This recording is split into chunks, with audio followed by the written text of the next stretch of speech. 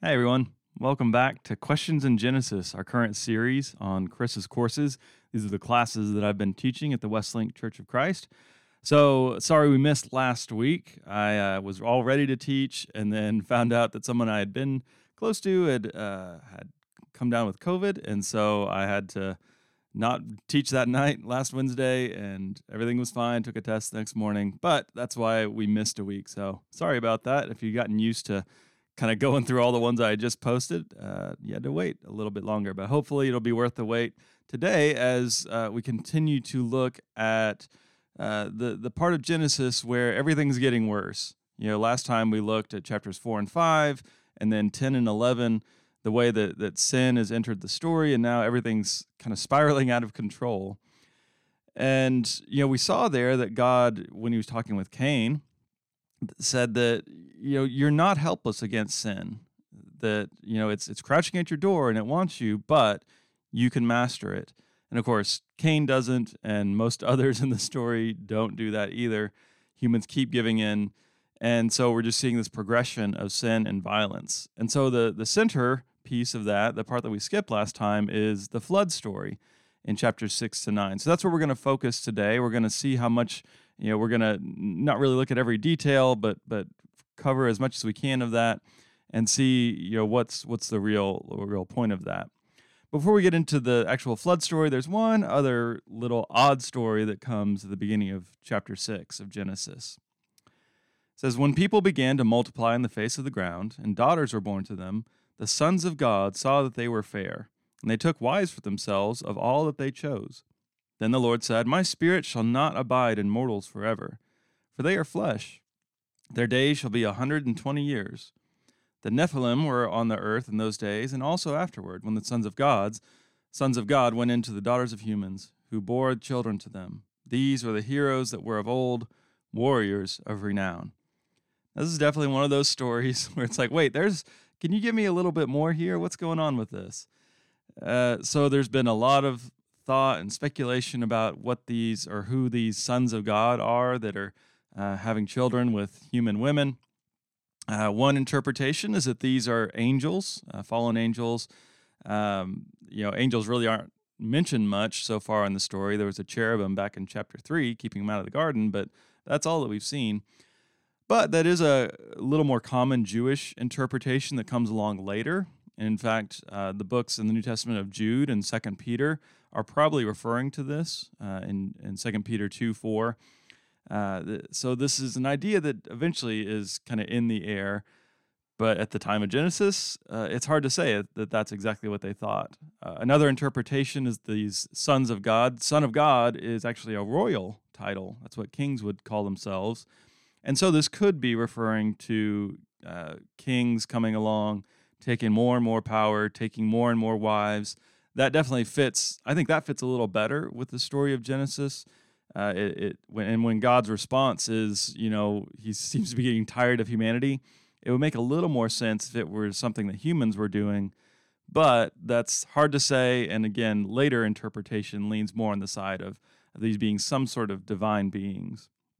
Whatever it is, whoever these sons of God are that are producing the Nephilim, the point is God's getting more tired with humanity. There's this limiting of the lifespan. It's still exaggerated, but it's closer to normal, or that could be the length of time until the flood. But the bigger picture and what we're going to see with the flood story is that God is not going to let humanity destroy creation forever. Creation's not just about us. We tend to think of it that way, but it's not. And what we do affects the earth. It affects the other creatures on earth. It's just as true today, maybe even more so than it was then. And God cares about all of it. And so that leads us into the flood story. So the first thing I would say about the flood is that this is not a kid's story. I have young children, and I have multiple little kids' books with Noah and the ark. And I know it's because it's got the animals and the boat, and it seems like a fun story. It's fun to illustrate. But this is not a story for kids, right? It's violent. It's depressing. It's kind of scary if you think about it. And for adults, you listening, if this story doesn't make you a little uncomfortable when you start thinking about some of the ideas in it, maybe you need to give it a little more thought. Now, part of that, though, how we interpret it comes down to how we think of it working. And we see that in some of the details, the way that this story is told. For one thing, it's very broad characterization. Noah, you would say our central character, he doesn't speak until after the flood in chapter 9 when he's interacting with his kids. Uh, you know, we've seen plenty of Veggie Tales or whatever it is that talk about you see Noah interacting with other people or with his family. That doesn't actually happen in Genesis. He's just kind of a blank slate. He's described as good, and he does what God asks. Until he doesn't after the flood, but we'll get to that next time. But he's more representative of a good person than being an actual character in the story. And along with that, this broad characterization, the rest of humanity is also really just lumped together. They're not seen as real people, but as a general problem. And I think that's important because that tells us a little bit about the genre of what we're seeing here and how we're meant to read this, more as folklore instead of getting down into the details of every person. And we'll talk more about that in a minute. But the point is, as far as characterization, the only character that really matters is God. And so that's where we're going to focus, right? Again, the reason we're calling this series Questions in Genesis is we're trying to see what are the questions that this book is trying to ask, not the questions that we could bring to it, the modern issues that we're trying to prove or solve based on Genesis, but what is it trying to say? And most of the time, it's trying to say something about God. And so that's the kind of thing that we want to focus on. Now, another important fact coming, kind of background to this is that flood stories are common to almost every ancient Middle Eastern culture.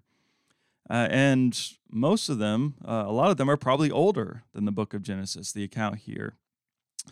And so, I don't bring that up to say that, Genesis is dependent on those stories, but more the idea that this gigantic flood is just an idea that was significant in the cultural memory of ancient Near Eastern people. Everyone just had this idea that at one point this had happened.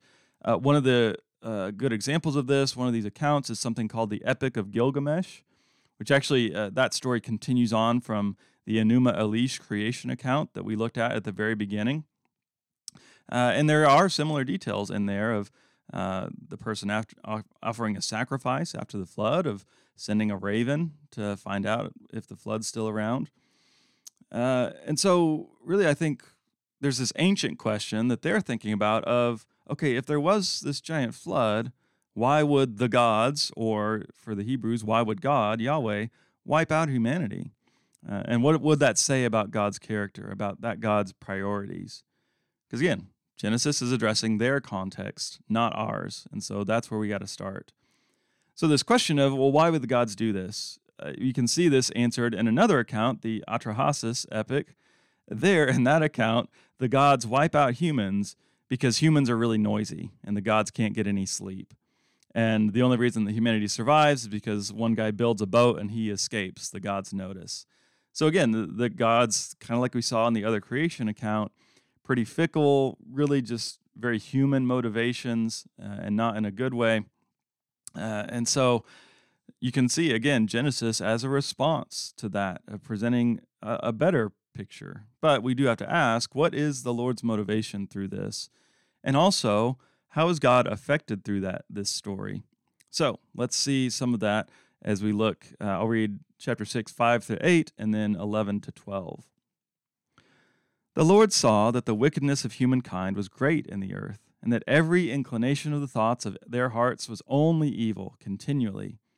And the Lord was sorry that he had made humankind on the earth, and it grieved him to his heart. So the Lord said, I will blot out from the earth the human beings I have created, people together with animals and creeping things and birds of the air, for I am sorry that I have made them. But Noah found favor in the sight of the Lord. Now the earth was corrupt in God's sight, and the earth was filled with violence. And God saw that the earth was corrupt, for all flesh had corrupted its ways upon the earth. So what we're seeing here in the way God is described is what we've seen a few times before, that this is an ancient depiction of God. As you're reading through this, God seems to constantly be surprised by evil or surprised by the violence of humanity. You saw that back in chapter 2 as well, in a different way, where God creates the human, and then he realizes, oh, it's not good for the human to be alone. And so God starts forming animals as, a possible partner, and none of them work. And it's not until God creates another human that it solves that problem. And so it's the same thing here. God didn't expect that humanity would be this bad, would go this wrong. And so there's kind of this surprise. God is sorry. And so what we're seeing here is not the idea of God knowing all things, right? Omniscience that's a Greek philosophical idea. And I'm not saying that's wrong. I'm just saying that's not really the viewpoint of Genesis at this point. And so, your mileage may vary on how you think about this depiction of God, whether this seems godly or this seems actually more comforting. How do you think about the idea of God as a problem solver? In some ways, that seems like God should be better than that to some people, but I think there's a positive side to this. I think it is a great depiction of God, and again, from an ancient point of view, that God is working with us. God knows what is knowable, and we could spend a lot more time talking about this. There's an idea called open theism that says God knows everything that's knowable, but the future is not actually knowable. God has, I would say, a bigger destiny for us, where everything is meant to go, and we are going to achieve that destiny. But how we get there, that's still a little up in the air, exactly. It depends how you think about free will. If we are truly free, if God truly is trying to work with us, then God's going to change some of the specifics of the plans depending on what we do. And we can still trust that God's ultimate aims are going to be achieved, but God is working with us. Now, if you're someone who believes in predestination, a story like this is actually kind of hard. You have to figure out what you do with God being sorry and grieved. Because some do take the view that, well, everything that happens is exactly what God planned out. But that, to me, becomes pretty problematic because you're saying, well, God knew that people were going to mess everything up, and he still went ahead with it anyway, and then he punishes them for doing what he knows they're going to do. That to me is a much more troubling picture, and that's way less godly to me, that God kind of creates us knowing we're going to mess up and then gets mad at us for doing what he knows we're going to do. So instead, let's read this story as it comes to us and see the way that God is working with humanity, trying to make things right. And some of that also comes with how God is looking at us here, looking at humanity, looking at the earth, because it says that God is grieved. It doesn't say God's angry and mad. God doesn't destroy everything just because he loses his temper. He's sorry. And, you think about with your parents, which was worse, when they were angry at you or when they were just disappointed? I know I was more the second. That would affect me more. And so we're seeing God, in a sense, suffering because of his children. And again, some ideas about God say God is beyond suffering, and that's not something God should experience. But that's what love does, right? If you love someone, you're probably going to be hurt by them. By creating humanity, God made himself vulnerable to the ways that we would not do what God wants. And yet, because God is love, God still creates anyway, even knowing that there's going to be grief that comes with that. And so God regrets, or even God repents, which is another way of saying God changes his mind about this, about us, in some sense. And the reason for this, the way Genesis explains it here in verse 5, is that there's this evil inclination of our heart. And later, the specific problem in verse 11 is the violence that is so prevalent in our lives and what we do. And, I think you can read this a little bit as hyperbole, right? Is it really true that every inclination of our thoughts in our hearts is only evil continually? Well, maybe. I don't know. The last few years have been kind of rough. But, it's maybe hyperbole, but saying that, it's trying to address this question: why do people keep doing things that hurt others? Why do we keep doing the wrong thing? Why are we so prone to violence? Genesis doesn't necessarily explain this as well as we might think. Again, you can jump ahead to Romans and what Paul says about Adam, and other later theologians like Augustine, We'll come up with the idea of original sin as something that's inborn in us because of Adam's sin. Genesis isn't saying any of that. And so it is something in our hearts, and Genesis is trying to figure out why that is. But there's this issue here, though, of if the problem with humanity is it's a heart problem, a heart issue, is a creation-wide flood really going to solve that? Ultimately, as you go through the whole narrative of Scripture, God says through the prophets like Jeremiah and Ezekiel that what humanity needs is a new heart. And that's what we believe comes through Christ, through the Holy Spirit. So what is God doing here? As God looks and is sorry at how evil humanity has become, is God giving up on creation? Well, in some ways it's an end, but it's also a new beginning that comes through Noah. So I'm not going to read through the rest of chapters 6 through 8. I'll just kind of hit some of the highlights here.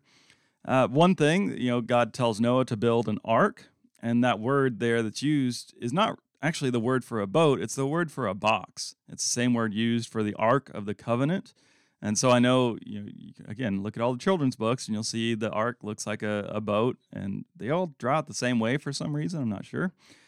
But it's just a box, right? It doesn't need to be that seaworthy. It's just got to float. And it's more the idea of it's just kind of containing all of, the animals and the people rather than being a boat, a ship. Now, we also get in chapter 6, verse 18, the first mention of a covenant in Scripture. This becomes very important through the story of Genesis with multiple covenants that God makes with here with Noah, and then later with Abraham, and I guess into Exodus with Israel as a whole. And we'll talk about it more when we get to the one that God makes, but it's this idea of partnership. But here, even though it's a partnership, it's one-sided. God is saying, I'm going to do that. I'm going to do this for you. But we're seeing here that even before the flood comes, God is thinking towards future blessing. So it's not just an end. And yet, in another way, it is. Now, at the beginning, the very first week, I encourage us to picture the way that Genesis 1 is describing creation. Right? It's this ancient cosmology. It's not the way that we understand creation looking or working. But there you have, the waters below, and the land is gathered underneath. And then you have waters above, and there's a firmament, or really a bowl that's in the sky separating the two waters. And so what happens in the flood is an undoing of that. So you get to chapter 7, around verse 11, it talks about the windows up in this firmament, up in the sky, are opened up. And so that water comes back down, and the waters underneath start coming out. So it's this idea of God letting the earth return back to the chaotic, watery state that it had in the very beginning, right, where it's formless and void, and Genesis 1:2. So it's just going back to that. Everything that God had done, God kind of undoes it by letting the waters come back. Water is a sign of chaos through much of Scripture. And so it says that all flesh dies. Animals are mentioned first there in chapter 7. They're kind of collateral damage because of our violence. And then again, people, all flesh are gone, but it describes people in a very impersonal way. I don't think when we read this, we're not meant to think about and consider the individual people, to think about children that die in this, right?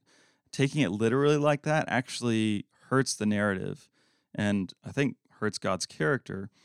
And so that's not the point of this story. Again, this is important how we read this and recognize the genre of what it's trying to do and what it's saying about God. If you linger on those details, I think you're kind of missing the point of the story. And so the change comes that after everything is flooded and everything is dead except for the ones in the ark, the animals and Noah, God remembers. Right? This is in chapter 8, verse 1. God remembered Noah and all the animals that were with him in the ark.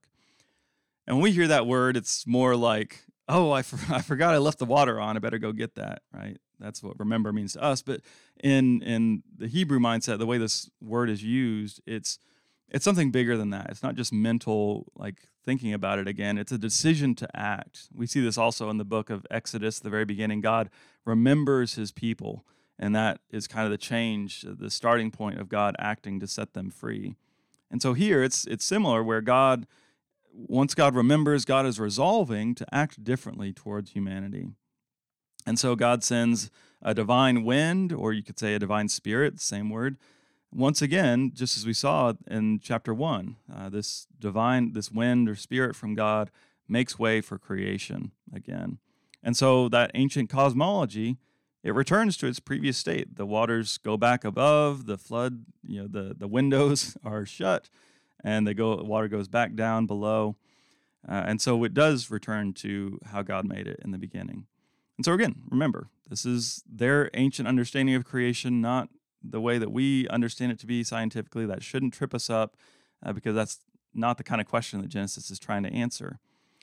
And so Noah and the ark and his family and everyone, they're kind of waiting for all the waters to recede. They end up on the mountain, and Noah sends out the birds. And this is probably a modern interpretation coming into it, that Noah sends out a dove and it returns with an olive leaf, an olive branch. I think that's interesting that both of those things are symbols of peace. So whether that's intended or not, I don't know if they would have thought of those symbols in that way back then. But it is pointing towards the peace that's coming between God and humanity, between humanity and the earth. After all, this peace is what God is truly after. So now I want to pick up in chapter 8, verse 20, and we'll go into chapter 9 and see some about Noah's sacrifice and God's promise. So this is chapter 8, verse 20. Then Noah built an altar to the Lord, and took of every clean animal and of every clean bird, and offered burnt offerings on the altar. And I feel bad for those birds that survived on the ark for all that time, and they get out and they get sacrificed. Anyway. And when the Lord smelled the pleasing odor, the Lord said in his heart, I will never again curse the ground because of humankind. For the inclination of the human heart is evil from youth, nor will I ever again destroy every living creature as I have done. As long as the earth endures, seed time and harvest, cold and heat, summer and winter, day and night shall not cease. God blessed Noah and his sons, and said to them, Be fruitful and multiply and fill the earth. The fear and dread of you shall rest on every animal of the earth, on every bird of the air, and everything that creeps on the ground, and all fish of the sea. Into your hand they are delivered. Every moving thing that lives shall be food for you, and just as I gave you the green plants, I give you everything. Only you shall not eat flesh with its life, that is, its blood. For your own lifeblood I will surely require a reckoning. From every animal I will require it, and from human beings, each one for the blood of another. I will require a reckoning for human life. Whoever sheds the blood of a human, by a human shall that person's blood be shed. For in his own image God created humankind. So we see here, with this sacrifice, again, a primitive view of God, that God enjoys the smell of it.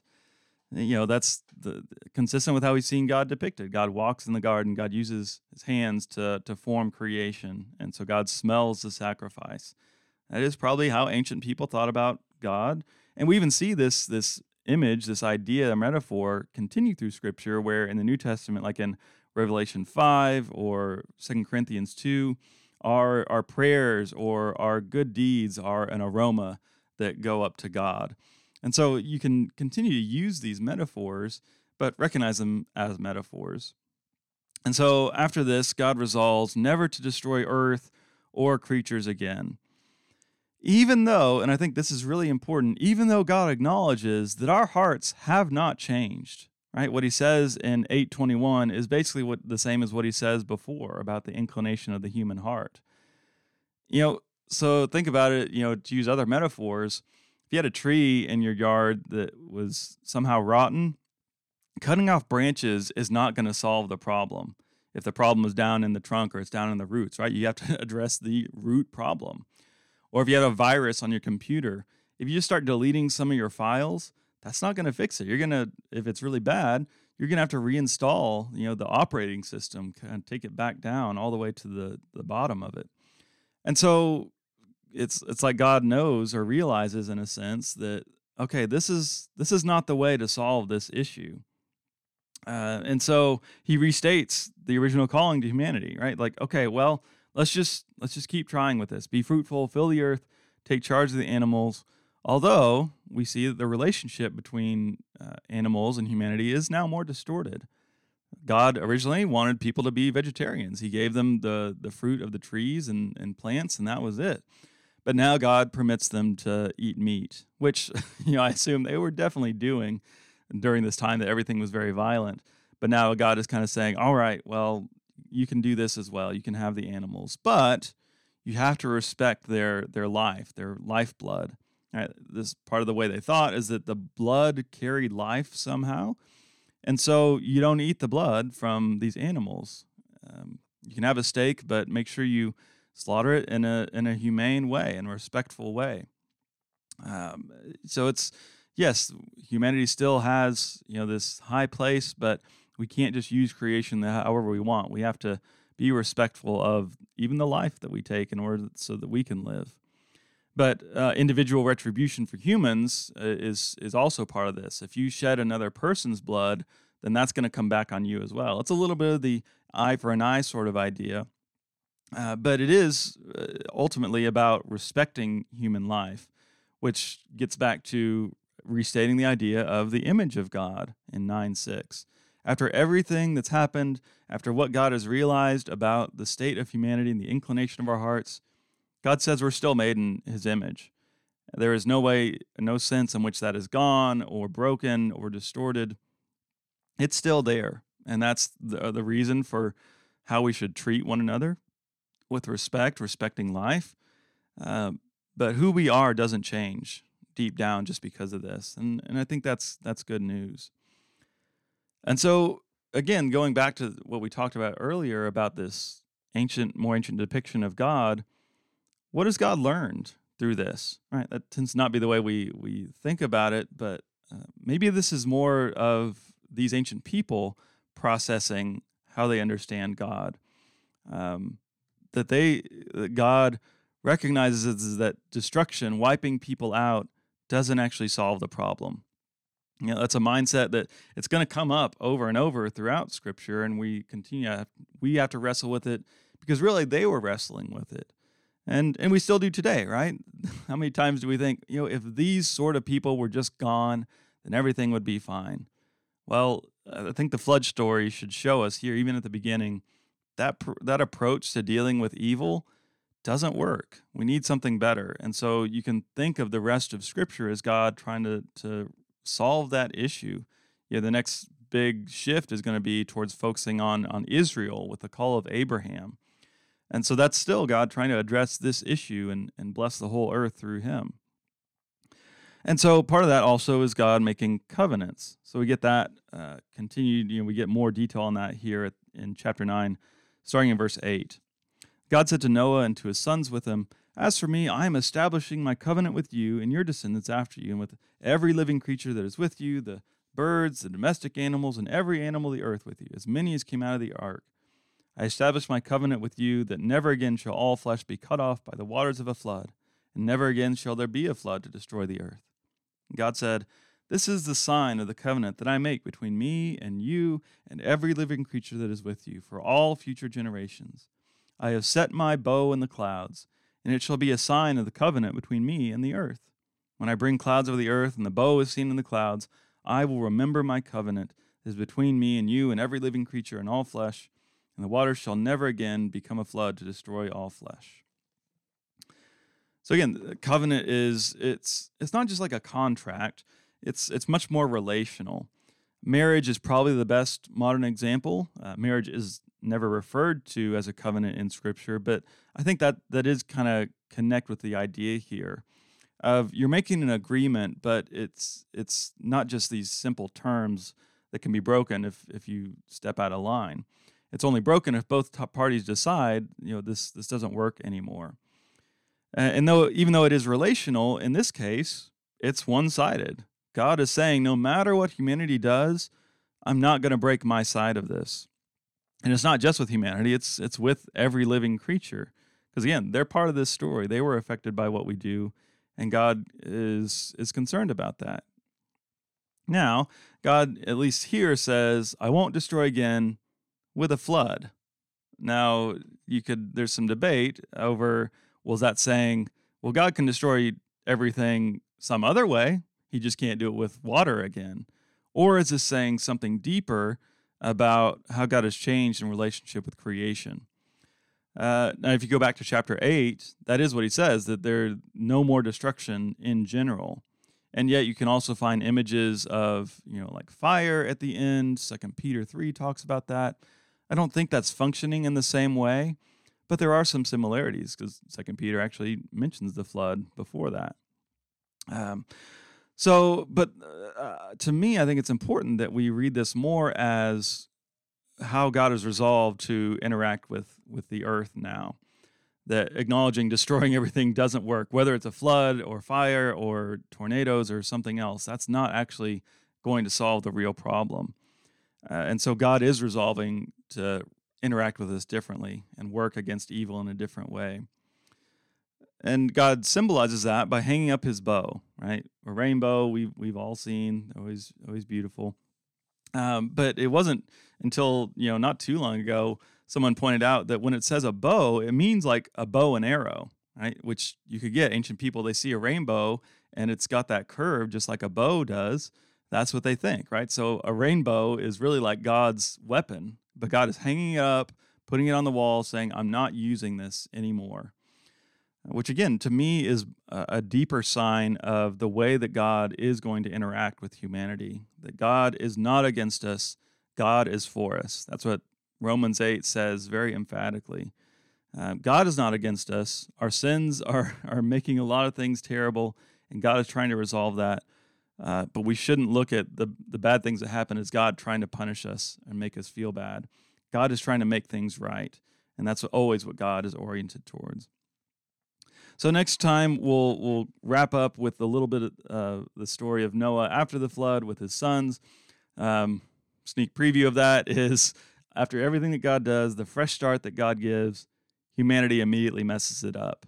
Right? The first thing Noah does is get drunk, and something weird happens with his sons. So it's just another reminder that we're just going to keep making mistakes probably, and yet God is still going to be faithful. To me, that's good news.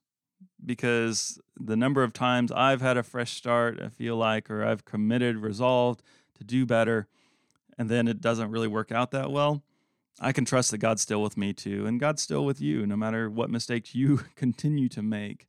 We don't have to live in fear that God is just going to wipe us out somehow. We can trust that God is going to work with us. God does want us to have clean, new hearts and live in a better way. And God believes in us, even if it's going to be difficult. But as I said, God is for us. God is not against us. That's what we see by the end of the flood story. And that, as I said, is good news. We'll see you next time, everyone. Thanks for listening today.